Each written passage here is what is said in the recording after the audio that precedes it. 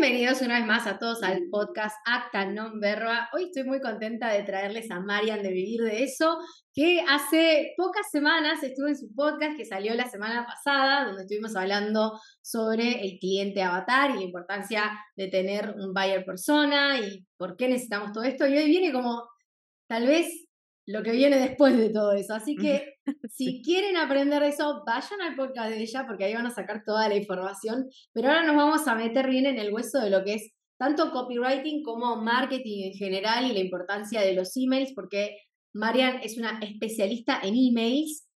Tipo, es como, yo diría que es como tu marca. No sé, como tus fuertes son los emails. También tenés el tema de los templates, que ya vamos a hablar de eso. Pero antes de arrancar, para que sepan, hoy vamos a estar hablando sobre email marketing y la importancia del email marketing, ya sean prestadores de servicio o tengan un negocio pequeño, lo que sea, ya vamos a ir hablando de eso, pero antes que nada, primero Marian, gracias por venir, qué lindo volver a hablar con vos, y nada, si podés contarle un poco a la gente, vos, tu historia, a ver, Marian, ¿por qué Marian hace lo que hace hoy en día? ¿Qué tendría que entender de tu vida o de tu pasado, tu experiencia para decir, ¿por qué estás acá haciendo vivir de eso con tu propio negocio? ¿Qué te llevó a esto?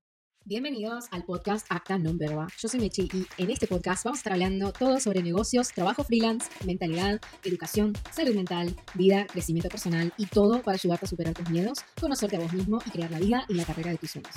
Tenemos episodios en inglés y en español todas las semanas, así que no olvides suscribirte para no perderte ningún episodio. Y para que sepas, también puedes encontrarnos en Apple Podcasts y Spotify y en todos lados donde conseguís tu podcast. Ahora sí, vamos con el episodio. Olis, bueno, gracias por invitarme, Mechi. Estoy muy contenta de estar acá. Y de volver a reunirme con vos, que lo pasé re bien el otro día cuando grabamos el episodio. Mira, la verdad es que son muchas cosas, pero yo capaz que soy medio como, no sé si soy como de la media, que por ahí empezó a emprender porque lo descubrió tarde. Yo emprendo desde que soy chica. O sea, la primera vez que hice algo para vender tenía 6 años, a ese ¿Qué? nivel. No, Sí, bueno, era muy necesito chica. saber qué estabas vendiendo. Estaba vendiendo llaveros hechos con macramé. Ay, te amo, te Sí, amo. era muy manija. Y hice todo, o sea, hice todo para vender. Pasa que era malísima vendiendo, no me gustaba. Eso sí que le pasa a muchas, que es como que el producto les encanta hacerlo y todo, pero la parte de venta es como... Y creo que eso me terminó llevando en cierta forma, a investigar tanto sobre marketing, porque me costaba un montón. Viste que a veces como que te pasa eso, lo que más te cuesta es lo que al final terminás aprendiendo más. Y me fasciné con el marketing porque tiene, no sé, una parte como también muy humana, ¿viste? Y muy misteriosa para mí también, que tiene mucho que ver con cómo llegamos a las personas. Y bueno, mi emprendimiento se llama Vivir de Eso porque, bueno, no podría hacer otra cosa que no sea vivir de lo que a mí me gusta. Sufrí mucho trabajando en relación de dependencia durante muchos años y es como que necesitaba como dar rienda suelta a mi creatividad y cuando descubrí que podía realmente tener un negocio y poder vivir de eso que a mí me gustaba, sea lo que sea, porque me gustan muchas cosas, fue como, me voló la cabeza. Es el día de hoy que me levanto los lunes tipo feliz de poder empezar a trabajar manija, con muchas ganas y súper afortunada de nada, de poder vivir haciendo lo que más me gusta. Medio que es eso lo que trato de hacer con vivir de eso. Después he pasado por diferentes rubros, hoy me especializo en email marketing, pero siempre trabajando para que los otros negocios puedan disfrutar de eso y, como digo, siempre vivir y no sobrevivir de eso. O sea, que realmente sea un disfrute, porque se trata de muchas cosas, ¿no? No se trata solo de estar todo el día trabajando como una esclava, autoimpuesto, sino de poder pasarla bien, ¿viste? De que sea una parte muy buena de la vida, digamos. Que al final es como gran parte de la vida es trabajar. Entonces poder hacer lo que a uno le gusta, bueno, para mí soy muy afortunada, yo me considero súper afortunada. Lo sos. Cualquier persona que se dedica a algo que le gusta, sea lo que sea, marketing, algo online o no online, o sea, para mí cualquier persona que haga lo que le trae pasión es afortunada, porque si vos lo pensás, la mayor parte del tiempo estamos laburando, durmiendo, entonces la verdad es si laburás de algo que no te gusta y te la pasaste teniendo pesadillas o dormís como el culo, y la verdad la pasás bastante mal en la mayor parte de tu vida. Y acá, Sí. esto te quería preguntar a vos, porque yo al menos, a mí me pasa que, y no sé a vos, pero cuando vos tenés tu propio negocio, tenés tus clientes, cuesta un poco dibujar la línea, ¿viste? Decir, porque vos estás en tu casa y es muy difícil decir, bueno, basta, paro, ¿viste? Cuando decís, pues mira, yo vengo de trabajar todo el día ahora. Y ahora esto para mí lo hago más por disfrute del podcast, pero es como también parte de... Es un hobby más que nada, porque es como mi excusa para hablar con gente copada, no voy a mentir, pero bueno, o sea, otra persona a fin de semana no, llega el viernes y tipo ya está descorchando la birra. Nosotros estamos acá con el podcast, está bien. Era el horario que encontramos, pero ¿vos cómo haces y qué tips tenés para que la gente maneje un poco mejor toda esta parte de el balance entre la vida y el trabajo? Tengo un montón, porque también fue una de las cosas que tuve que aprender a la fuerza, viste, que me obligué, porque cuando se empezó en un momento a ser insostenible el trabajar todo el día, sobre todo cuando hacía diseño web, estaba todo el día laburando, llegué a estar 14 horas seguidas trabajando, o sea, a ese nivel, llorando, pasándola mal. Y es como, ¿por qué me hago esto? Viste, llegó un punto en que llegué al punto de la crisis en ¿por qué me hago esto? Y ahí fue cuando empecé a obligarme a aprender a gestionar mi tiempo y planificar. Me obligué, me leí un millón de libros, no sé, hice cursos, hice todo lo posible y arranqué muy a poco, paso a paso. De hecho, en mi podcast tengo como, si pueden ir viendo, como que hay varios episodios donde empiezo. ¿Qué aprendí este año sobre planificar o gestionar el tiempo? ¿Qué aprendí este otro año? Es un proceso que vengo llevando hace bastante tiempo. Eh, Primero, para poder planificarme y lograr esos proyectos que antes no podía lograr porque quería hacer todo junto y lo quería ya. Entonces, nunca llegaba a hacer nada grande, todo era inmediato. Y por otro lado, porque eso, me volvía loca trabajando muchas horas. Empecé de a poco a tratar de organizarme de alguna manera como para no tener que trabajar tanto, poder optimizar, y ahí vienen un millón de cosas, que te puedo decir algunas. Por ejemplo, empecé a dejar de trabajar los fines de semana, eso fue para mí clave, porque, ¿qué me pasaba? Llegaba, al principio no te das cuenta, pero después de varias semanas sin dejar de trabajar un fin de semana, es como que estás muy agotada mentalmente y Y no te da la quedás. cabeza. Trabajo Sí, creativo todo el tiempo es imposible, es insostenible. no, no, y es como que como que todo te lleva mucho más tiempo, y ahí es como que entras en como una rueda. Entonces, sí, o sea, yo me muero por trabajar los sábados y domingos, no es que no tengo ganas, pero me obligo a dejar de lado el celular, dejo de lado todo lo que se me ocurre para hacer ese fin de semana, y bueno, el lunes, y trato de distraerme. Encuentro lo que sea que me distraiga el fin de semana para disfrutar y no hacer nada. Y la verdad que el no hacer nada es hermoso, o sea, es Ahí muy es cuando lindo no se te hacer caen las nada. ideas igual, ¿eh? Va, no sé vos, pero a mí, Sí, yo no estoy haciendo sí. nada y de repente, "Oh, tengo que hacer esto, tengo que hacer este podcast, y ay, es como que no puedo parar, no paro, es horrible. O Claro, sea, pero es bueno, horrible y a la vez está bueno. pero Porque aparte de la también te caen porque te planificación. gustan las ideas. Es que parte de la planificación y de gestionar todas estas cosas es que vos todo lo que tengas en la cabeza lo tengas anotado, para vos no tener que estar maquinando. Porque de última, sabes que si el fin de semana te cayeron 3 4 ideas, el lunes las anotas, si no lo querés hacer en el momento. Pero eso también me acostumbré, a anotar todo lo que se me cruzaba por la cabeza, todo, así, anotarlo, anotarlo, anotarlo. Te puedo decir como un paso a paso, poner más o menos lo que yo hice. Primero arranqué con checklist. Empecé a anotar todo lo que tenía que hacer en checklist, y después, paso 2, después de un tiempo, porque eso me llevó mucho tiempo, paso 2, empecé a decir, bueno, ¿qué hago el lunes de esta checklist? ¿Qué hago el martes? Tratando de no estresarme porque no terminaba, porque con las checklists una quiere terminarlas y nunca las termina porque es un negocio y siempre hay cosas para hacer. Entonces, Obvio. eso fue como el proceso. A partir, eso lo hacía en Google Keep, que se pueden hacer checklists, bueno, antes de Notion, porque Notion apareció después, lo hacía con Google Keep. Checklist y nada más, esa era mi organización semanal. Y después empecé o sea, eso lo hacía como de lunes a viernes, pero no tenía fecha, no usaba el calendario yo. O sea, ese nivel Claro, de, cuando te de bajaba. prolijidad. Claro, era como lo que me bajaba, lo que tengo que hacer, listo. Después empecé de a poco a tratar de planificar el año. Y ahí empecé con proyectos más grandes. Bueno, en febrero voy a hacer tal cosa, en marzo voy a hacer tal otra, en mayo voy a hacer tal otra, en abril, bueno, bla, bla. Y ahí empecé también a organizarme semanalmente. Empecé a decir, esta semana tengo que hacer esto, la semana que viene tengo que hacer lo otro, y pasarlo ya al calendario en bloques de tiempo. Yo trabajo en bloques de tiempo. Entonces, a ver, pero esto suena o sea, yo cuando no me organizaba decía, re estructurado, re difícil. No, la verdad es que tampoco es que lo sigo a rajatabla. O sea, existen esos bloques, si yo tengo ganas de hacer algo no lo hago, pero yo ya sé cuál es la fecha límite, sé si lo puedo hacer hoy o si lo puedo hacer la semana que viene, me voy organizando. Y para todo esto, las herramientas que uso, que seguramente se están preguntando qué herramientas usa, porque eso es lo que todo el mundo se pregunta, yo uso Notion y Google Calendar. Hago todo ahí. Ah, y también tengo acá, bueno, tengo el papel, ¿no? Porque también remanija. Lo que les puedo Olvídate. comentar que pueden hacer, que a mí me copa mucho, para organizarme, bueno, les puedo recomendar un par de libros que me recibieron. Uno se llama Lo Único, que no me acuerdo quién lo escribió, y el otro se llama Free to Focus, de Michael Hyatt. Esos dos libros para Ay, mí lo fueron un nombraste quiebre. en el podcast que fui en tu podcast, lo nombraste. Lo Amo, tengo ahí amo, guardado.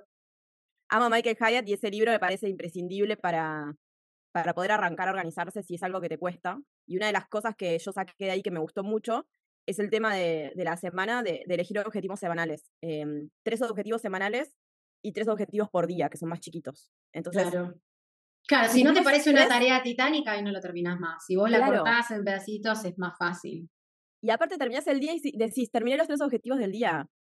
Listo, me voy en paz, porque sé que el resto, de hecho, hoy, viernes, yo estaba planificando antes de conectarme. Hoy viernes planifico, porque yo ya el fin de semana estoy tranquila, porque sé que la semana que viene tengo todo anotado lo que tengo que hacer, no Claro, tengo que hacer nada. Listo, ya está anotado. sí, Mi sí. cabeza se libera de todo lo que hay que hacer. Cerrás el viernes, le pones un moño con el podcast, como se debe. Sí, Sí. exacto. Sí, sí.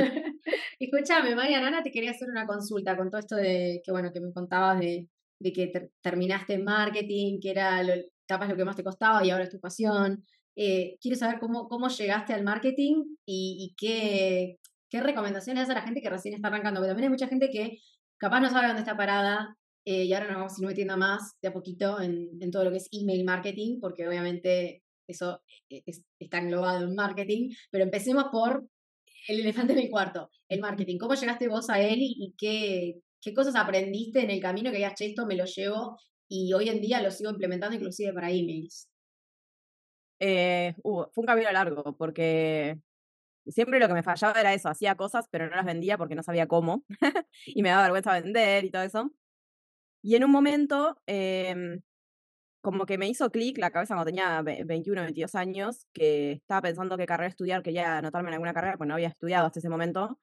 Y, y dije, a mí siempre me gustó hacer, tipo, armar negocios, tipo, vender cosas, qué sé yo. Digo, voy a estudiar administración. Porque capaz que es algo que yo en ese momento trabajaba en una oficina. Y voy a estudiar administración, capaz que es algo que a mí me copa, porque siempre lo hice sin pensarlo, digamos. Y estudié 3 años de la carrera, la dejé. Y ahí descubrí el marketing. Ahí en administración descubrí el marketing y descubrí la parte estratégica, que era lo que a mí más me gustaba, que en ese momento no me daba bien cuenta por qué, o sea, qué era, como que no sabía tanto, pero me re gustaba. Y dejé la carrera porque me di cuenta que en realidad yo no quería recibirme, lo que quería era tener un negocio. Entonces ahí fue como, bueno, a uno no le cae la ficha de un día para el otro, fue como un proceso, yo todavía trabajaba, y se me ocurrió hacer con unas amigas un festival de música, porque yo soy música también, entonces se me ocurrió hacer un festival de los Beatles y ese festival Mirá, se hizo como una bola muy grande y terminó siendo un festival grande que vinieron más de 500 personas, o sea, se hizo como muy enorme.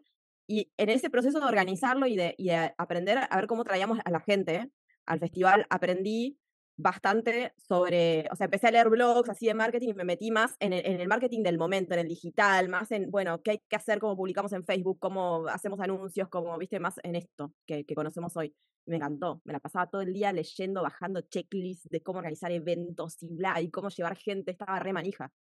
Y bueno, y eso me llevó a mi primer emprendimiento, que fue cuando, o sea, como queríamos recaudar dinero para poder pagarlo, empecé a pintar zapatillas a mano con cosas de los Beatles y se empezó a vender y ahí me empezaron a pedir, che, Marian, ¿no tenés una de Los Redondos? Che, no me haces una de otras bandas, ¿no? y ahí Y ahí fue dijiste, cuando hay una necesidad en el mercado, dije, claro, aquí dije, vengo yo. puedo hacer unos pesitos, además del trabajo, ¿no? En mis tiempos libres me hago unos pesitos. Y ahí arranqué y estuve 3 años trabajando haciendo zapatillas pintadas a mano y recreció ese Mirá, negocio. Y ahí fue cuando me metí más de lleno. Y me di cuenta haciendo producto que me gustaba, o sea, me gusta hacer cosas manualmente, pero la verdad que a mí lo que más me gustaba era la parte de sentarme a ver cómo los vendía, cómo hacía la las estrategia. publicidades, toda la estrategia, sí, era lo que más me gustaba. Entonces, bueno, después eso derivó en vivir de eso. Así que nada, como consejo para quienes recién empiezan, bueno, hay un mundo enorme. eh, un poco lo que hablábamos la última vez en cuanto a lo que es el tema de tener un negocio y de vender y todo, cuando viniste a mi podcast, que hay para mí un par de cosas que son muy imprescindibles cuando arrancas. Una es la del cliente ideal, y eso está bueno que es un buen lugar para arrancar con el tema del marketing, si recién estás Mm, arrancando. básico. Sí, claro, armar tu cliente ideal y empezar a tratar de entender cómo es esa persona. Yo creo que lo encarás de otra manera. Yo no tuve la oportunidad de hacerlo porque no lo sabía, pero creo que si empezara con eso, me hubiese ahorrado un montón de años, la verdad. Un montón de laburo, un montón de dolores de cabeza. Y Mm, también el tema de ver que esa oferta cuadre con ese cliente ideal, o sea, que armar una oferta y investigar y ver si realmente existe, si se vende, si le interesa. Y después, por último, entender qué es un funnel de venta y cómo funciona ese recorrido, porque al final el marketing se resume a eso. ¿Cómo es el recorrido que hace una persona desde que no te conoce hasta que te compra? ¿Qué pasa ahí en el medio? claro. Después de ahí una se copa más con una cosa o con la otra, va aprendiendo de a poco. Saber que esto es un camino, es un proceso, no es algo que vas a tener hecho de un día para el otro, no es que hasta que no tengas todo listo, viste, no lanzás, no, eso para nada. Yo soy muy pro imperfect action.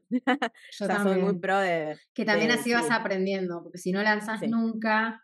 ¿Viste? Después no hay manera, ¿cuándo vas a mejorar tu producto o tu servicio si nunca tenés ningún feedback de nadie? Porque no lanzaste, No, entonces no tal sabes si cual. está bueno, si funciona, ¿viste? Si la gente lo está comprando, si le está trayendo resultados a la gente. Pero ahora, algo que te quería contar para la gente que no te conoce tal vez, ¿qué es vivir de eso? Porque es un podcast, son tus redes. Siento que es como un montón y justamente la palabra es muy abarcativa. Si lo podés resumir un poco para la gente que no te conoce, ¿qué dirías que es? En vivir de eso hablo de marketing, pero todo lo que tiene que ver con, a ver, siempre relacionado a que una pueda vivir de lo que le gusta. Entonces, tiene que ver con mentalidad, tiene que ver con, porque todo se relaciona. De hecho, siempre hablábamos con unas colegas, yo doy mentorías, y la mentoría también empezamos hablando de un tema y terminamos hablando de otro porque una cosa lleva a la otra. No se puede ver una parte de un negocio sin ver el total.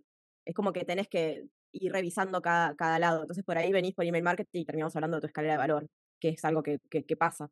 Entonces, vivir de eso es el negocio entero, pero haciendo un poco de zoom, digamos, a la parte de email marketing y de contenido. Hoy en día también, además de email marketing, me dedico al contenido 360, que es algo que me di cuenta que me sale bien y que me gusta enseñar, que es cómo generar contenido en diferentes canales que tenga coherencia en el total, digamos. Que vos estés hablando de lo mismo en tu podcast, que en las redes sociales, que en el email marketing, que todo eso tenga sentido y forme parte de una estrategia. Nada, que sea como un rompecabezas, digamos. Eso es como que me encanta. Me encanta. Y quiero hacerte una consulta ahí, más que nada para ver qué opinión tenés vos, tal vez, porque siento que hay, en marketing al menos, hay un montón de opiniones encontradas con esto. Viste que dicen, no es lo mismo LinkedIn que Twitter, bueno, X ahora, TikTok, un podcast. ¿Vos qué tenés para decir? Porque yo, hasta cierto punto estoy un poco de acuerdo, pero también sí creo que es muy importante para una marca en especial o para una marca personal la autenticidad. Y vos si sos una persona en TikTok, sos otra en, no sé, en tu podcast, si sos otra en LinkedIn, es como raro. Pero obviamente no vas a ponerte a bailar en, no sé, en LinkedIn, por ejemplo. Bueno, yo no hago bailes en TikTok, pero qué sé yo. ¿Cómo dirías vos que es la forma más sana de manejar la diferencia de plataformas sin irse sin alejarse mucho de la esencia de uno? Y yo creo que primero tenés que saber de qué vas a hablar en cada una. O sea, a ver, también tenés que tener en claro quién sos vos y qué querés mostrar, qué querés comunicar. Yo ponerle, pienso siempre en que para mí tenés que hablar de lo mismo, pero de diferentes maneras nada más. ¿Entendés? Es como que vos tenés el código de la red social y cada red social tiene un código distinto. Y en TikTok va a ser por ahí hablar más rápido y cortar más el video y bla, bla. Bueno, yo estoy aprendiendo TikTok igual todavía. Y por ahí en Instagram va a ser más lo lindo y lo visual, pero eso no significa que el contenido no sea similar. O sea, de hecho, para mí está bueno hacer un contenido principal y de ahí ir sacando las piezas de contenido más chicas que vas a poner en todos lados. Re. Entonces, yo ponerle lo uso desde el podcast. El podcast es mi pieza central y a partir de ahí sale el contenido que hago y los temas que hablo en todo el resto de mis redes sociales o email marketing y de todo. Entonces, el tema es que, ¿cómo lo encaro? Se podría decir. ¿Desde qué arista encaro? ¿Desde qué punto de vista encaro el contenido? El mismo contenido. Poner esta misma entrevista que estamos hablando ahora. Bueno, Claro, por ahí que en email podrían ser marketing reels, podrían ser tranquilamente. reels y por ahí voy a agarrar una parte un poquito más polémica para subir a TikTok y por ahí, no sé, para si quiero mandar un mail voy a contar cómo te conocí. ¿Entendés? Y Claro, es el mismo contenido, pero lo que yo voy es reversionándolo para cada uno de los lugares. También pensar ¿qué quiero dar yo ahí? ¿Qué parte de mí quiero mostrar en cada una de estas redes sociales o estos lugares donde estoy? Por ejemplo, el email marketing para mí es más íntimo y está bueno que sea más de amigo a amigo, y entonces lo hacemos más íntimo, y para ahí en TikTok quiero, no sé, ser un poco más polémica, entonces me voy al lado polémico, bueno, qué arista, pero que siempre forme parte de una misma persona. Pero a mí me pasó claro. en Threads, ¿viste? Cuando arrancó Threads, que se hacían que estaban todas las marcas y ahorita eran todas re picantes, eran todas re polémicas. Y yo digo, ¿qué se hacen las polémicas estas? Si la ves en Instagram y son todas re, no sé, re tibias. O sea, Re, tampoco fingirlo, ¿entendés? O sea, no da fingir que sos polémica cuando no te sale. Solo porque estás en otra red social. Si no te sale, no te sale. Cuando de última, andate obvio. a otra red social. Claro, también tenés que estar en donde está tu audiencia. Por eso tienen que conocer a su cliente avatar y tienen que ver el podcast que hicimos con ella, el vivir de eso. Así que les voy a dejar abajo el link. Ahora, hablando de cliente avatar, ay Dios mío, yo me mezclo tanto con inglés, pero de Sí, sí. cliente ideal y todo, y el marketing y la voz de la marca y todo. ¿Cómo vos esto lo bajás a email? Si ya nos vamos adentrando un poco más en lo que es email marketing. Obviamente todos los que nos están escuchando, me imagino, quiero imaginar que saben lo que es el email marketing para ahora. Si la siguen a Marian y me siguen a mí, lo saben. Googleando. Google is your friend. Pero, no, pero bueno, te quería preguntar esto, ¿vos cómo lo bajás a email? Porque el email, sí yo siento que como decís vos, y más si tenés un newsletter y tenés tu audiencia ya, tu lista armada, es un poco más, eh, no sé cómo explicarlo, pero es muy íntimo, ¿no? Uno comparte más tal vez en email que en un post. ¿Por qué? Porque, bueno, esa gente te dio la confianza de darte su email. Entonces, a cambio, vos le estás dando o más información gratuita o, qué sé yo, cosas más prácticas que capaz que en un video no das tanto o contás un poco más de tu vida, lo que sea. ¿Cómo lo bajás eso a email vos? Y o sea, depende un poco de cada marca, pero en general yo lo que recomiendo siempre es el storytelling en el email, contar historias. Y esas historias van a tener que ver mucho con cada una. O sea, si querés contar historias más personales, si querés contar historias tuyas o de otras personas, incluso de tus clientes o de famosos. Yo siempre digo, usa un personaje de última, agarrá y contar la historia de una película que viste, pero que tenga relación siempre, no nos vayamos, ¿no?, del objetivo que es vender nuestro producto o servicio. Entonces, para mí, lo bajamos contando historias, es un lugar ideal para contar historias, porque es un lugar en donde la gente se toma un ratito para leer y ya está esperando recibir tu mail, si le gusta, obviamente. Es un lugar donde tenemos más tranquilidad, porque está hecho para eso, y no tenemos que estar, no tenemos la espontaneidad ni la rapidez que requieren por ahí las redes sociales. Y eso, en cierta forma, está bueno, porque nos permite otros tiempos, digamos, tanto para nosotros para escribirlo como para las personas para consumirlo. Totalmente. Entonces, como que yo lo veo más como una carta a una amiga, que tu cliente recibe tu mail como que tiene que ser medio como uno a uno, como que yo te estoy hablando, te estoy mandando un mail A así, che, vos. hola, ¿cómo estás? Así, claro, en esa. Para mí eso es lo que mejor garpa. Igual, o sea, depende de cada uno, si te gusta o no, ¿no? Obviamente, por ahí no te gusta hacerlo tan personal. A mí me copa así y es como mejor funciona porque se va generando una relación. Y Totalmente. bueno, es importante generar relaciones con nuestros clientes. También obviamente depende del tipo de negocio, obviamente que hay negocios capaz e-commerce que capaz son un poco más promocional y tal vez no hay tanta historia que contar, pero yo sí creo evidentemente en que el storytelling es el futuro de los emails. Para mí los mails super promo están condenados a futuro, no digo ahora, pero a futuro van a tener que cambiar algo de la estrategia porque la gente se engancha con historias, por eso es tan importante el Es que sobre copywriting. todo, yo digo ponerle a mis clientas que venden productos, yo les digo, vos, o sea, no sé, ponerle una clienta que vende jabones artesanales. Vos no sos Pharmacity, ¿entendés? Pharmacity tiene una marca posicionada y se puede dar el lujo de mandarte un mail donde hay fotos de productos y nada más. Pero vos a esta gente te la tenés que ganar, o sea, te tienen que conocer, ¿entendés? Tenés que Claro, posicionarte. ¿Cómo haces? Bueno, contá tus valores. No es que yo te voy a contar cualquier cosa. Te voy a contar, por ejemplo, este jabón, qué tiene de especial y por qué vos tenés que usarlo. O sea, cómo lo creé, desde dónde salió, esto me hace acordar a mi abuela, qué sé yo, o sea, algo que vaya mostrando los valores de tu marca y que eso haga que la gente se enganche y que, aparte de lo que tienen los productos, es que, bueno, está bien que hay productos que con la foto nomás medio que ya funcionan, pero hay muchos productos que vos también tenés que describirlos porque, y mostrar sensaciones que generan esos productos, porque si obvio. no la gente no lo sabe. Entonces, está bueno también usar el storytelling y contar estas historias para los productos porque le damos otro enfoque. Hoy en Ujú. día todavía es raro hacerlo. Por lugar está bueno ser pioneras en Sí. esto y empezar a hacer storytelling con productos. En servicios es un poco más común, pero en productos yo creo que quienes arranquen a hacerlo ahora me parece una gran oportunidad. Y va bien. Incluso te digo, con marcas grandes, yo tengo clientes que yo insistía, tipo, hay que meter storytelling. Era como, era muy e-commerce, una marca muy grande, era como, no, pero bueno, que las chicas quieren solamente la promo. No, te aseguro que no. Y funciona. Obviamente no te vas a contar un choclo de historia, no lo vas a hacer tipo letter type si querés mostrar fotos, pero lo puedes hacer de modo editorial, ¿me entendés? Hasta Sí, Pharmacity podría ponerle un poco más de onda a los mails, sí, sí, por así tal decirlo. cual. Y ahora, para la gente que nos está escuchando, que capaz no entiende que es importante vender porque es una de las instancias y tal vez es la mejor instancia para vender más allá de una llamada.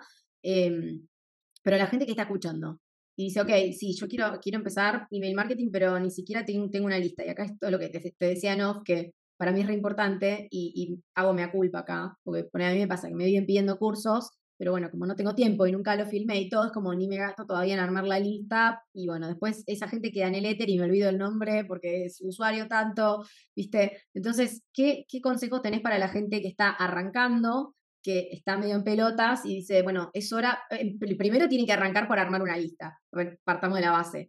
¿Qué consejo le das para que armen esa lista? ¿Dónde alojarla o cómo empezar? Porque obviamente cuando uno arranca es un mundo nuevo para uno y es como tenés 20.000 mailers, ¿viste? Que MailChimp, que esto, que aquello. ¿Qué le recomendás a la gente que tal vez nos esté escuchando a vos y a mí, que la mayoría son de Argentina? Sabemos que capaz tal vez no tienen el presupuesto para pagarse un Klaviyo, ponele. Entonces, no sé, ¿qué consejo le daría a vos al que está arrancando? Que no tiene la lista todavía.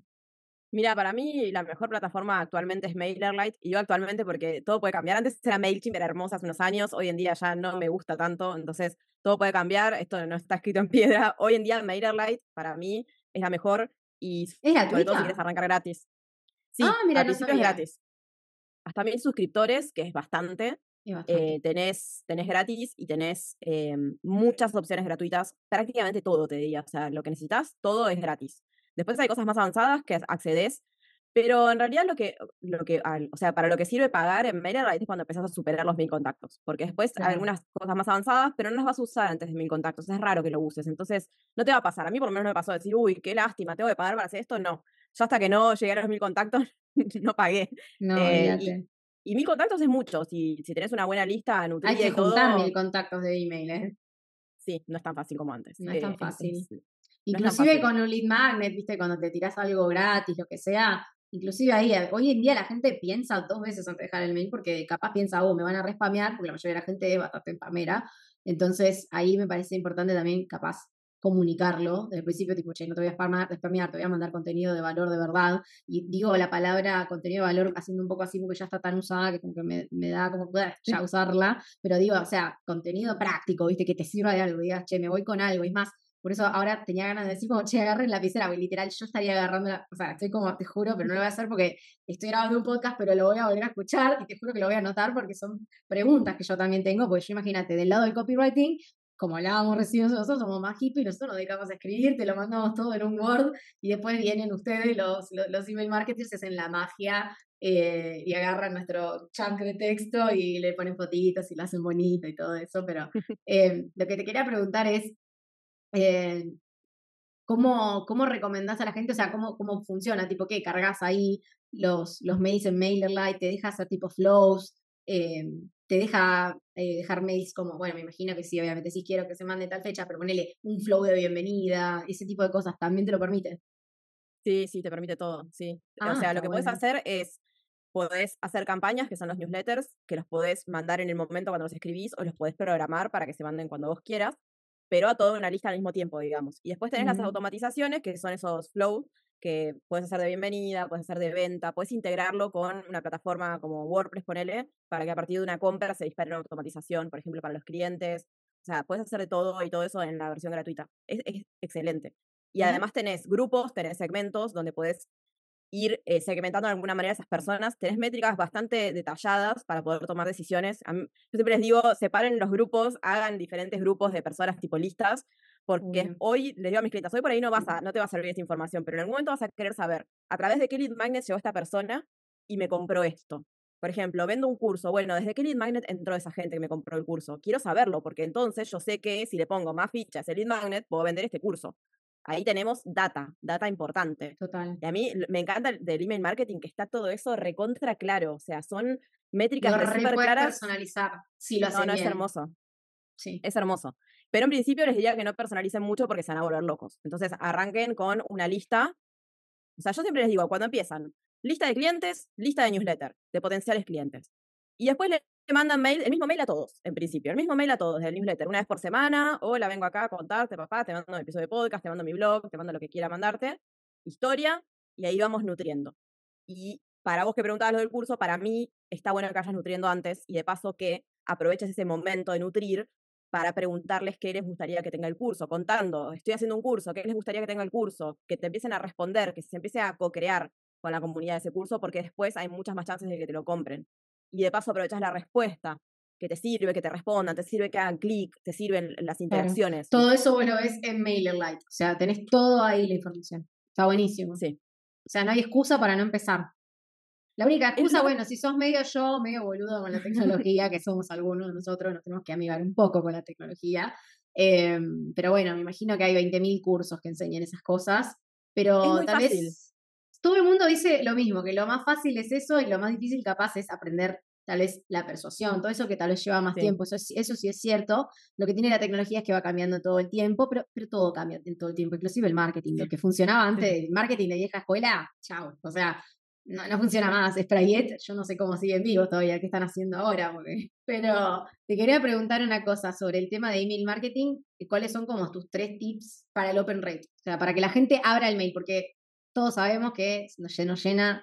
Vos te levantas a la mañana y tenés 20.000 mensajes y la mayoría de la gente ni los lee, los borra, se desuscribe, porque eso también, si se te desuscribe, no te bloquean y eso te perjudica un poco tu cuenta, tu Sí. deliverability, digamos. Pero, ¿qué consejos tenés vos para que la gente los abra a los emails? Te voy a decir algo que por ahí no se lo van a esperar. O sea, la primera, en relación al asunto, que es lo que todo el mundo cree que te dice, sí, esto, con el mejor asunto me van a abrir todos. Bueno, los asuntos, en cuanto a los asuntos bien chusmas. O sea, para mí el chisme es lo que más vende, entonces es como, necesito saber esto. Eso es lo que la gente tiene que hacer, tiene que pensar. Re. Necesito saber esto, necesito abrirlo para ver de qué habla. Eso te va a aumentar las aperturas. O sea que en cuanto al asunto, eso. Pero no es solo el asunto. ¿Por qué? ¿Qué pasa? Y esto lo he visto. Me vienen las clientas me dicen, el primer mail que mandé lo abrieron un 45%. El segundo mail que mandé me lo abrió un 35%. El tercero un 20%. Y ahora no puedo subir. ¿Por qué? ¿Por qué abrieron tanto el primero y después no abrieron más? Porque el contenido de los mails era una porquería. Entonces, segundo tip, el contenido de los mails tiene que ser interesante para tu audiencia. Tiene que realmente entretener a esa persona, darle contenido y también algo en relación a lo que vamos a meter en el mail. Para mí, y esto es una opinión personal, para mí no tiene que haber mucho contenido en los mails en cuanto a contenido de valor, así como de enseñanza, de tips, de no sé qué, porque la gente a esos mails que tienen demasiado contenido no los lee, sino que los guarda para después y no los mira más. Queremos que la gente los abra, los mails. ¿Y cómo hacemos para que la gente los abra y los lea? Les damos algo en lo que no tengan que pensar demasiado. Entonces, el contenido entretenido, que es el storytelling en general, es el que más les gusta leer, porque no saben que no requiere de ningún tipo de proceso mental, es simplemente relajarse y leerlo. Y tal vez aprendan algo, pero es como que les termina entusiasmando más eso, y eso hace que sigan abriendo los mails, por más que llegue un punto en el que pongas el asunto que pongas, la gente lo abre igual. Ese es el punto al Claro, que queremos porque llegar. ya es el mail de Marian y lo quiero leer porque es Marian. Exacto, Y eso exacto. es lo que tiene que generar un email. Totalmente. Y el Y último tip, que también es importante, perdón que te interrumpa, el no, último no, tip que también es tranqui. importante, es la gente que tenés en la lista, porque puedes hacer muy bien los mails, puedes hacer muy bien los asuntos, pero si la gente que tenés en tu lista no le interesa lo que estás escribiendo, entonces ahí nunca vas a tener buenos porcentajes de apertura. Entonces ahí va el lead magnet, de dónde está sacando esa gente, el cliente ideal que viene antes, quién es mi cliente ideal, tiene que ver lo que estoy hablando con lo que a esta persona le interesa, no tiene que ver. O sea que ahí una tiene que asegurarse que los suscriptores que tenés en tu lista son de calidad o suscriptores que te vayan a comprar, como suelo decir, que es más fácil de Totalmente. entender. Tienen que ser alineados a tu negocio, a tu mensaje, a lo que vos querés vender. ¿Y vos podés curar esa lista? Por ejemplo, si ves que tenés un suscriptor que nunca abre tus emails, ¿los podés sacar vos? Sí, Ah, está sí, bueno. eso sí está buenísimo. Esos son segmentos y de hecho las limpiezas de listas está bueno hacerlas cada 3, 6 meses, borrar a las personas que no abrieron tus últimos, no sé, 50 mails, ponele 40, no sé, ahí depende de cuánto mandes. Vas borrando a los que no abrieron tus mails y entonces esa gente no te sirve nada, porque está, o sea, gente que capaz que ni siquiera abrió nunca más el mail. Entonces, a esa gente mejor borrarla para que las estadísticas, las métricas también te den bien y que sean más reales, pues si no, no están siendo reales. No es gente que por ahí vio tu mail y eligió no abrirlo. Ya después de 40 mails, no es que no eligió abrirlo, es que seguramente ni siquiera o no le interesa más lo que estás haciendo y le da paja de suscribirse, O quería o tu lead magnet y chao. o quería el lead También. magnet y chau, no te va a comprar nunca. Entonces, esas limpiezas para mí está buenísimo hacerlas, porque te va quedando como más saludable la lista. Hablando de aperturas, acabamos de abrir una caja de Pandora. Tema cantidad de emails que se manda. ¿Cómo lo ves vos? Porque viste que hay mucha gente que viste, te dice no, que tenés que mandar tantos emails. Hay gente que se va a la mierda y manda todos los días. Para mí eso es un montón. 3 veces por semana. Bueno, mandas 3 veces por semana. Y yo, pero te bloqueo. Te bloqueo y te puteo.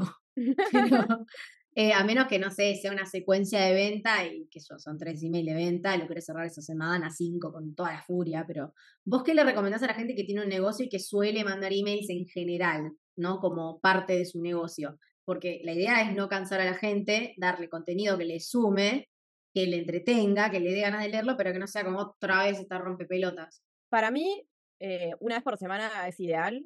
Y después, si mandás más, no me importa si vos no los querés abrir, te suscribís. Si yo te quiero mandar una vez por día, te mando una vez por día. ¿Pero por qué? Porque está comprobado que cuantos más mails mandás, más vendés. O sea, la Claro. realidad es esa. Por más que haya gente que se suscriba, vos tenés que mandar mails que a la gente le interese, no ir a hablar de cualquier boludez. Porque si, o sea, ahí los vas a perder.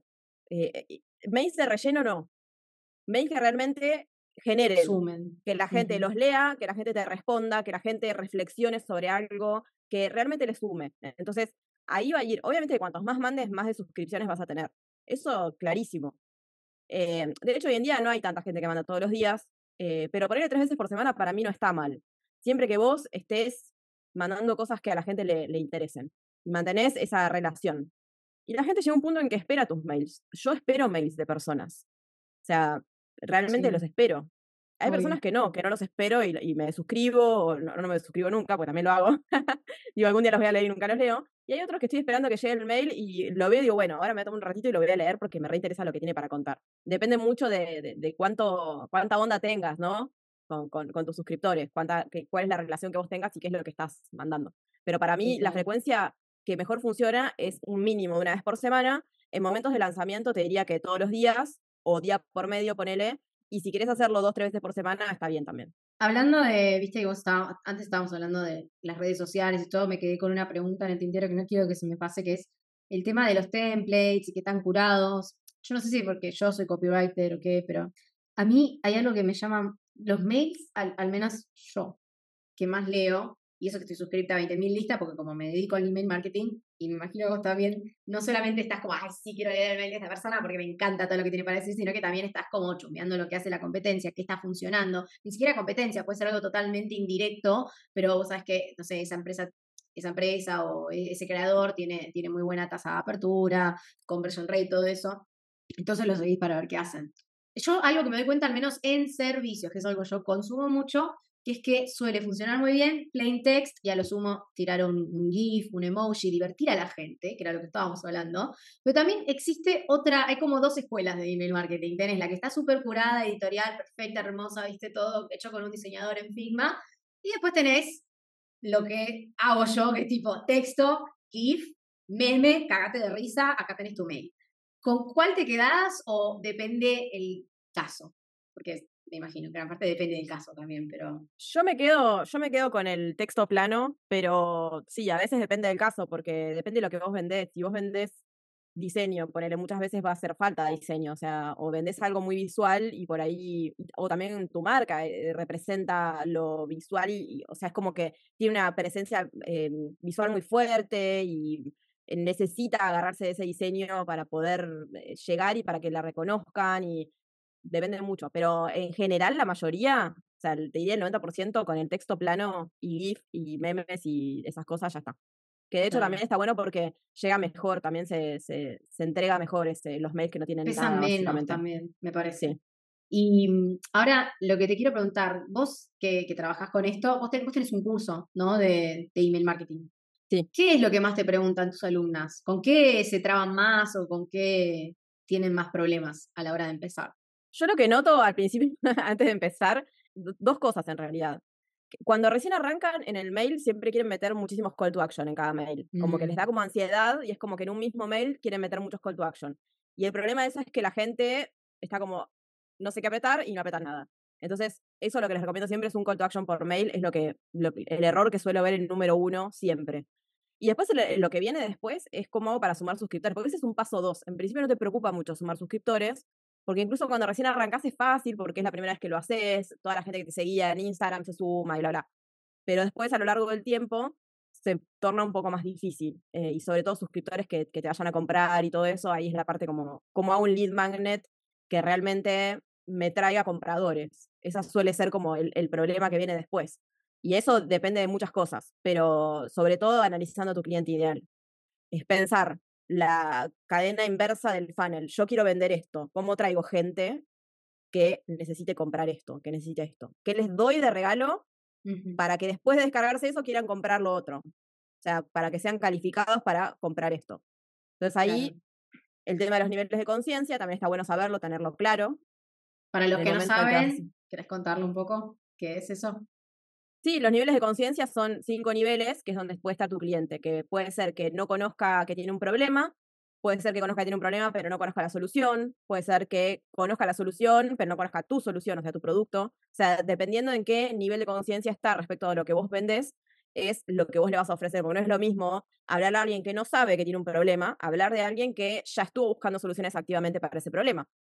Entonces ahí depende de ustedes a quién le quieren hablar, quién es su cliente, cómo lo quieren captar, el lead magnet que van a hacer. Pero bueno, para mí uno de los lead magnets, si quieren un tip, uno de los lead magnets que por ahí puede llegar a funcionar es el de Quick Win, que es un tipo de lead magnet en el que le voy a resolver una pequeñísima parte de ese problema para que tenga una solución. Por ejemplo, un lead magnet que saqué hace poco, 3 plantillas para newsletter. ¿Qué es lo que hago? Te hago las plantillas escritas para que vos reemplaces el texto con lo que vos querés escribir, con lo que vos querés vender, con tu negocio. Entonces yo no te estoy enseñando a escribir mails, porque en realidad para eso está mi curso. No te enseño a Claro, escribir el mail entero, porque la técnica, la estructura del mail y todo la vas a aprender en mi curso. Pero con esto vos ya podés mandar un mail y ver que funciona.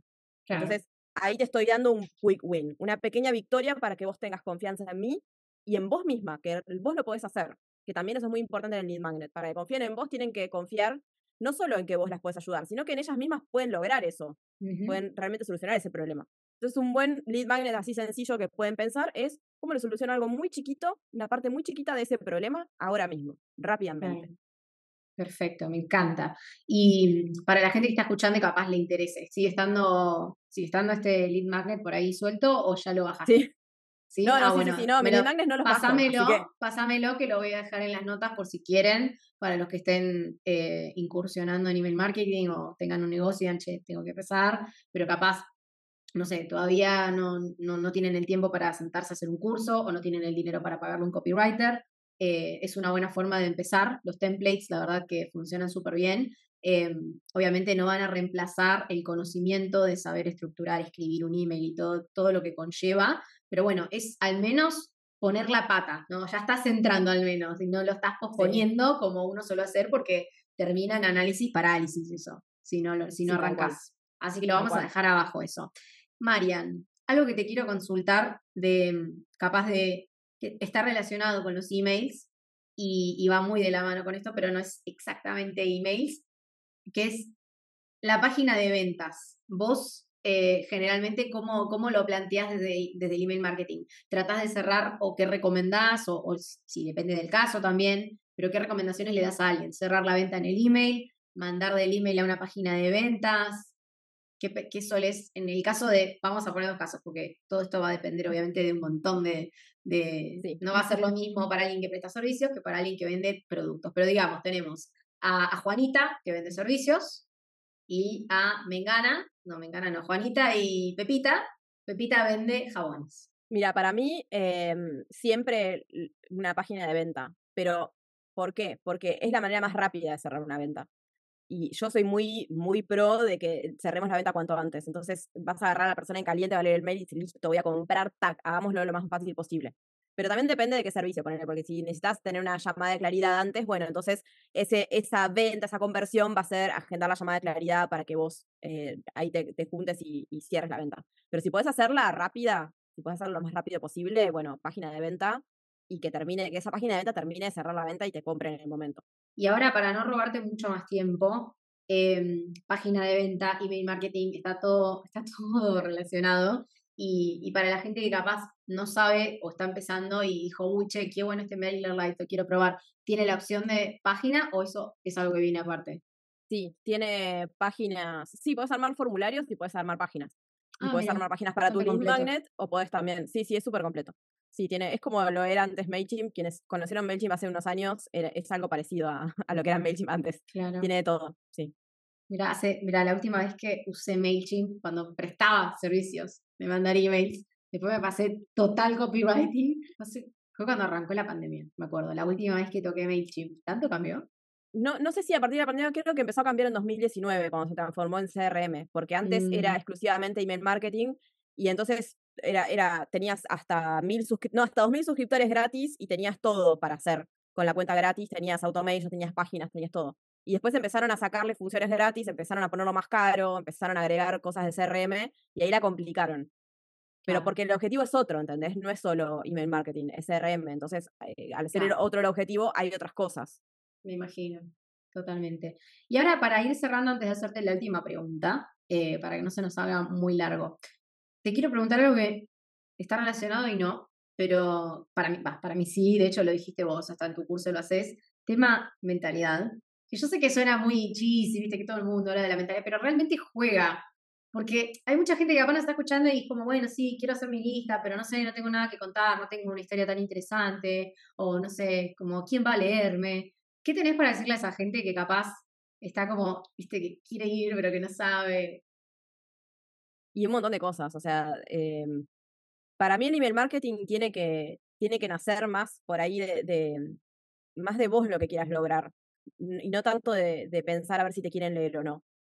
¿Querés tener un lugar en donde puedas comunicarte con tranquilidad con tu potencial cliente? Donde esa persona pueda dedicarse 5 minutos a leerte y no estar en una vorágine de reels y de boludeces que aparecen todo el tiempo. ¿Querés darle esa oportunidad a tu potencial cliente? Y darte esa oportunidad a vos, porque es otro momento en el que vos generás el contenido para las redes, no es la misma situación de generar contenido para un newsletter. Con respecto a las ideas, yo cada vez que hablo, poner en el curso, que hablo de la parte de cosas historias que puedes contar, salen con la cabeza así y me dicen, no puedo creer la cantidad de cosas que se me están ocurriendo. O sea, eso, todas tenemos historias para contar, todas. O sea, yo las ayudo a sacar una historia de abajo de una piedra, así como empiezan a sacar así, empiezan a tirar del hilito, hay un millón de cosas. No hay absolutamente nadie que conozca que no tenga historias para contar. Nadie. O sea, todas tenemos Totalmente. historias para contar. Y todas tenemos, si podemos armar bien este cliente ideal, y ahí volvemos vayan a escuchar el episodio, si podemos hablar bien este cliente ideal, vamos a saber también qué le interesa. Y hablamos, es como hablar con una amiga que es súper fan, no sé, ponele nosotras dos, que somos re fans de los negocios, del marketing, qué sé yo. Estamos re manijas hablando. Bueno, tenés que encontrarte en ese lugar con tu cliente ideal en el email marketing. Hablar en el mismo idioma. Estás hablando de cosas Ujú, que a las dos les interesan. ¿Qué le interesa a tu claro. cliente? Vamos a hablar de eso. Vamos a hablar de eso. Y le estamos dando la oportunidad, que también esto relacionado con las ventas, muchas veces a la gente le cuesta vender y todo eso es algo que yo aprendí a lo largo del tiempo. Cuando nosotras vendemos, le estamos brindando un servicio a una persona, el servicio de traerle una solución a su problema. Y esa persona puede estar pasándola muy mal con el problema que tiene, por más que a nosotros nos parezca una boludez, la puede estar pasando muy mal. Yo, ponele, cuando empecé a diseñar webs, diseñaba webs y para mí era una boludez diseñar webs, siempre me pareció fácil, nunca tuve un problema con eso, pero yo veía a mis clientes que me llamaban llorando, Marian, no puedo hacer esto, no puedo más, llorando. Yo, ¿Entendés? O sea, y a mí me ponía mal. Yo digo, no puedo creer que a alguien le afecte tanto esto, que para mí era una pavada, ¿entendés? Entonces no sabemos lo mal que le está pasando a la gente del otro lado. mal. Nosotras vendiendo, las podemos ayudar y les damos un servicio, el servicio de poder ayudar a esa persona a solucionar ese problema. Entonces, cuando vos no salís a hablarle a tu cliente, no salís a contarle lo que vos tenés, cómo lo podés ayudar, a contar esas historias, a generar esas relaciones, no estás ayudando. No estás haciendo ese servicio que es ayudar a tu potencial cliente o a tu cliente. No lo estás haciendo. Entonces es como que también hay que sacarse un poco el tema del miedo, pensando en, bueno, estoy acá para ayudar a las otras personas también. Entonces, mi misión es esa, porque la mayoría de los negocios, al final, su misión es esa, ayudar a otras personas. Entonces, vamos a hacerlo. Por más que a mí por ahí me sienta incómoda, ¿cómo puedo hacer para llevar esta solución que yo creé a estas personas que lo necesitan? Me quedo con eso. Y para cerrar, te voy a preguntar lo que le pregunto a todo el mundo antes de cerrar: es si hay alguna pregunta que te hubiera gustado que te hiciera o algo con lo que quieras cerrar. No sé. Lo que Yo estoy quieras. medio quemada. Pero no, nada, qué sé yo, me gustó cómo cerré eso. Quedó como muy, muy lindo, así que no voy a agregar nada más, no lo voy a Nos arruinar. quedamos con eso entonces. Nos quedamos con eso. Bueno, Marian, muchas gracias por haberte pasado por el podcast. La verdad fue un gusto y para mí es un podcast que es para que realmente la gente lo vuelva a escuchar y tome nota. Y no se pierdan el podcast que grabamos con Marian en su podcast, donde van a entender mucho de lo que estuvimos hablando acá, porque es como la antesala de esto. Sí, sí, Es una pequeña parte igual, porque el marketing es una cosa enorme. Solo tocamos dos temas, es para hacer 20.000 podcasts más, tipo, sí, entre sí, las sí. dos, porque posta que hay mucho para cubrir. Pero bueno, realmente disfruté mucho. Yo siempre, nada, a mí me encanta email marketing, me vuelve loca. Es como cuando encuentro a alguien que le gusta, es como que estoy como, ¡ah! Y el Sí, hecho de sí, sí. que vos estés con toda la parte capaz que en la que yo no me meto, que es como meterte en el mailer, o sea, más allá de meterme como para ver analíticas y ver cómo convierte y todo, como bueno, genial, pero ya sentarme y hacerlo es como está bueno hablar con otra persona que está del otro lado y que lo hace, porque te lleva también a vos a entender también lo que conlleva y cómo manejarlo mejor también. Así que creo que eso suma y si esto va para mí, Mechi, y para cualquier otro copywriter que nos esté escuchando, ensúciense las manos un poco, agarren la pala y aprendan a usar un mailer. Y me lo digo a mí esto, porque creo que me va a dar un montón de insights y me va a hacer mejor copywriter o mejor escritora de emails. Así que nada, Marian, gracias por abrirme los ojos de eso. Voy a estar chusmeando MailerLite después, porque ahora me quedé manija. Así que nada, te quiero agradecer por venir y no se pierdan el episodio de ella. Vayan a seguirlo. Bueno, gracias por invitarme, me encantó. Bueno, antes de cerrar, ¿dónde te pueden encontrar? Primero en mi web, yo siempre primero la web, vivirdeeso.com.ar. Me pueden encontrar en Instagram @vivirdeeso, en TikTok como Vivir de Eso. En cualquier lado donde pongan Vivir de Eso estoy yo, porque soy la única que tiene ese nombre, así que nada, me buscan así como Vivir de Eso. Muy bien. Bueno, y en el listo. podcast, me olvidé el podcast Vivir de Eso. También se llama Vivir de Eso. También se llama Vivir de Eso. No va a haber otra, irreemplazable. No, bueno, María, muchas gracias por pasarte y gracias a los que están escuchando por escucharnos. Si te gustó lo que escuchaste, no olvides suscribirte, darle un like, dejar un comentario o dejar una valoración en la app donde escuchas tu podcast. Realmente ayuda un montón para que puedas seguir trayéndote todo este contenido.